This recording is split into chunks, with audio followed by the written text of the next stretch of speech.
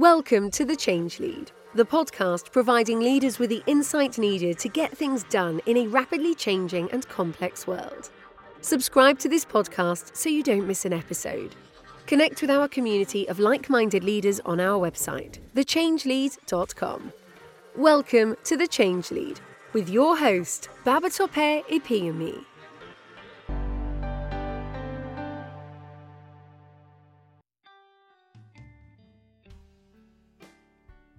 It was July 6, 1988, on the Piper Alpha oil rig in the North Sea.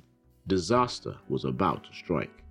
Nobody knew it at the time, but years, even decades later, what happened on this day, July 6, 1988, will go down in history. This day, July 6, 1988, gave us the term a burning platform. The events on the Piper Alpha oil rig on this fateful day taught the world the importance of establishing a sense of urgency.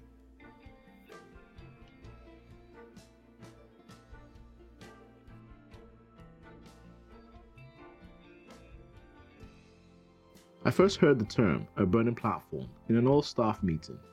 The business leader was providing the quarterly strategy update when I heard the phrase a burning platform. A burning platform was used to describe the IT systems for my business area. The business leader's message was crystal clear. Get off that IT system now or risk the death of the business area. I later found out the true life story behind the burning platform. Wednesday, July 6, 1988, 120 miles northeast of Scotland, the Piper Alpha oil rig in the North Sea, weighing 14,000 tons.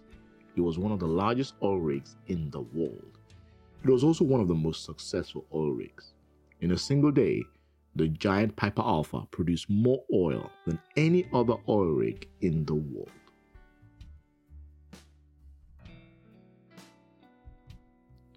Jeff Mullins was the chief control room operator on the evening of July 6, 1988. It was 9:45 p.m. when an alarm goes off. There was a problem with the oil rig's condensate pump. A decision was made to bring the alternate condensate pump out of maintenance and back online. Unknown at the time was the condensate pump being brought online had a fatal flaw. At 9:55 p.m., disaster strikes. A spark ignites the escaping gas. An explosion causes a massive fire on the rig. The place shot 300 feet into the air and could be seen from 62 miles away. Confronted by extreme flames, most crew members on the rig are either dead or severely injured. The surviving workers lock themselves in a room on the oil rig, hoping that the emergency systems will keep them safe.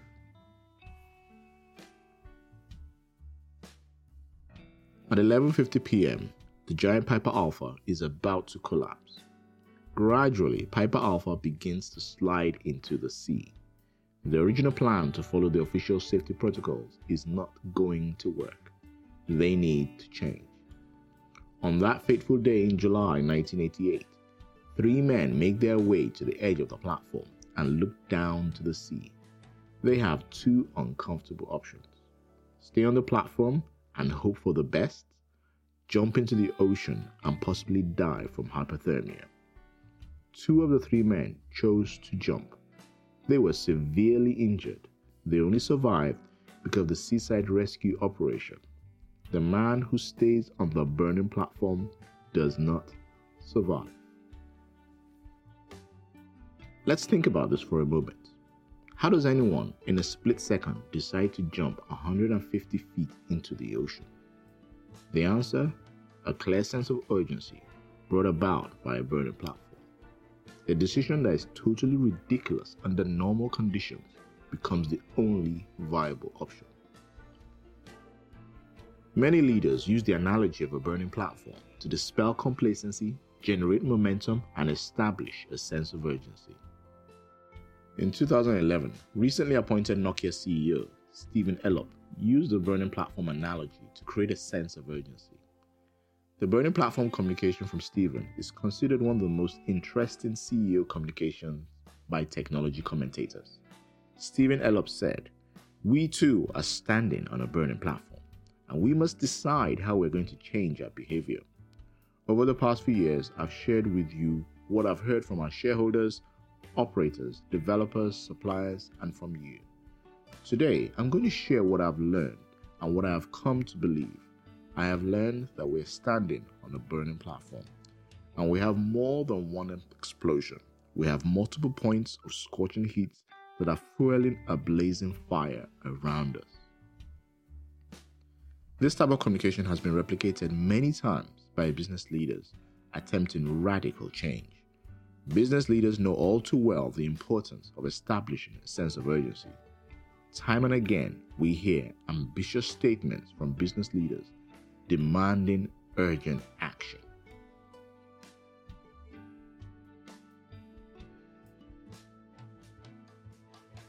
Hold on. Now you may ask, if the Nokia CEO knew in 2011 that radical change was needed, why did the company fail to change in response to Apple and Google? Why didn't the burning platform analogy do the trick? If you're asking yourself this, then you're asking the right question. Think of all the ambitious statements you've heard from business leaders demanding urgent action from their people. Have they all been successful? Has every leader following a burning platform strategy been successful? The answer is no. On its own, the burning platform is not sufficient to establish a sense of urgency.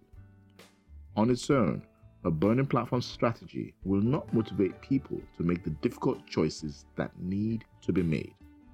To understand what it really takes to succeed, let's go back to Piper Alpha.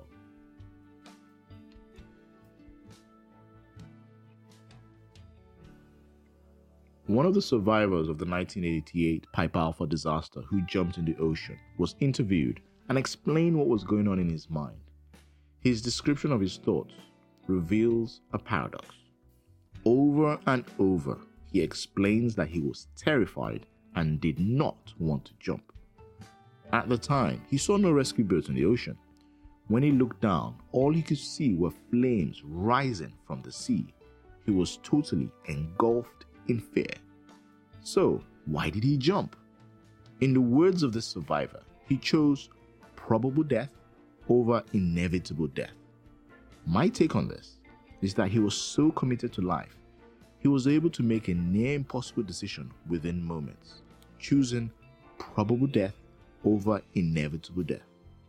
The burning platform, the disaster on Piper Alpha, created the environment, the external drivers for action.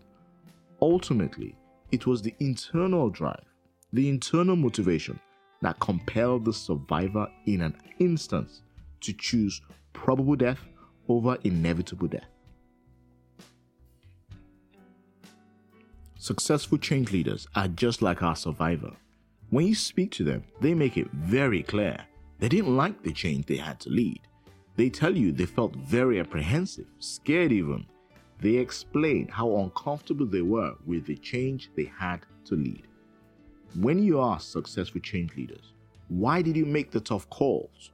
Or how are you able to lead your team through this change? What you hear is some variation of, I chose probable failure over inevitable failure. It takes internal motivation for individuals, teams, and organizations to take decisive actions in the face of complex challenges.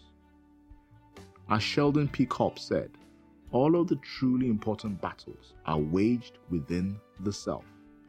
Establishing a sense of urgency and successfully leading change starts from within.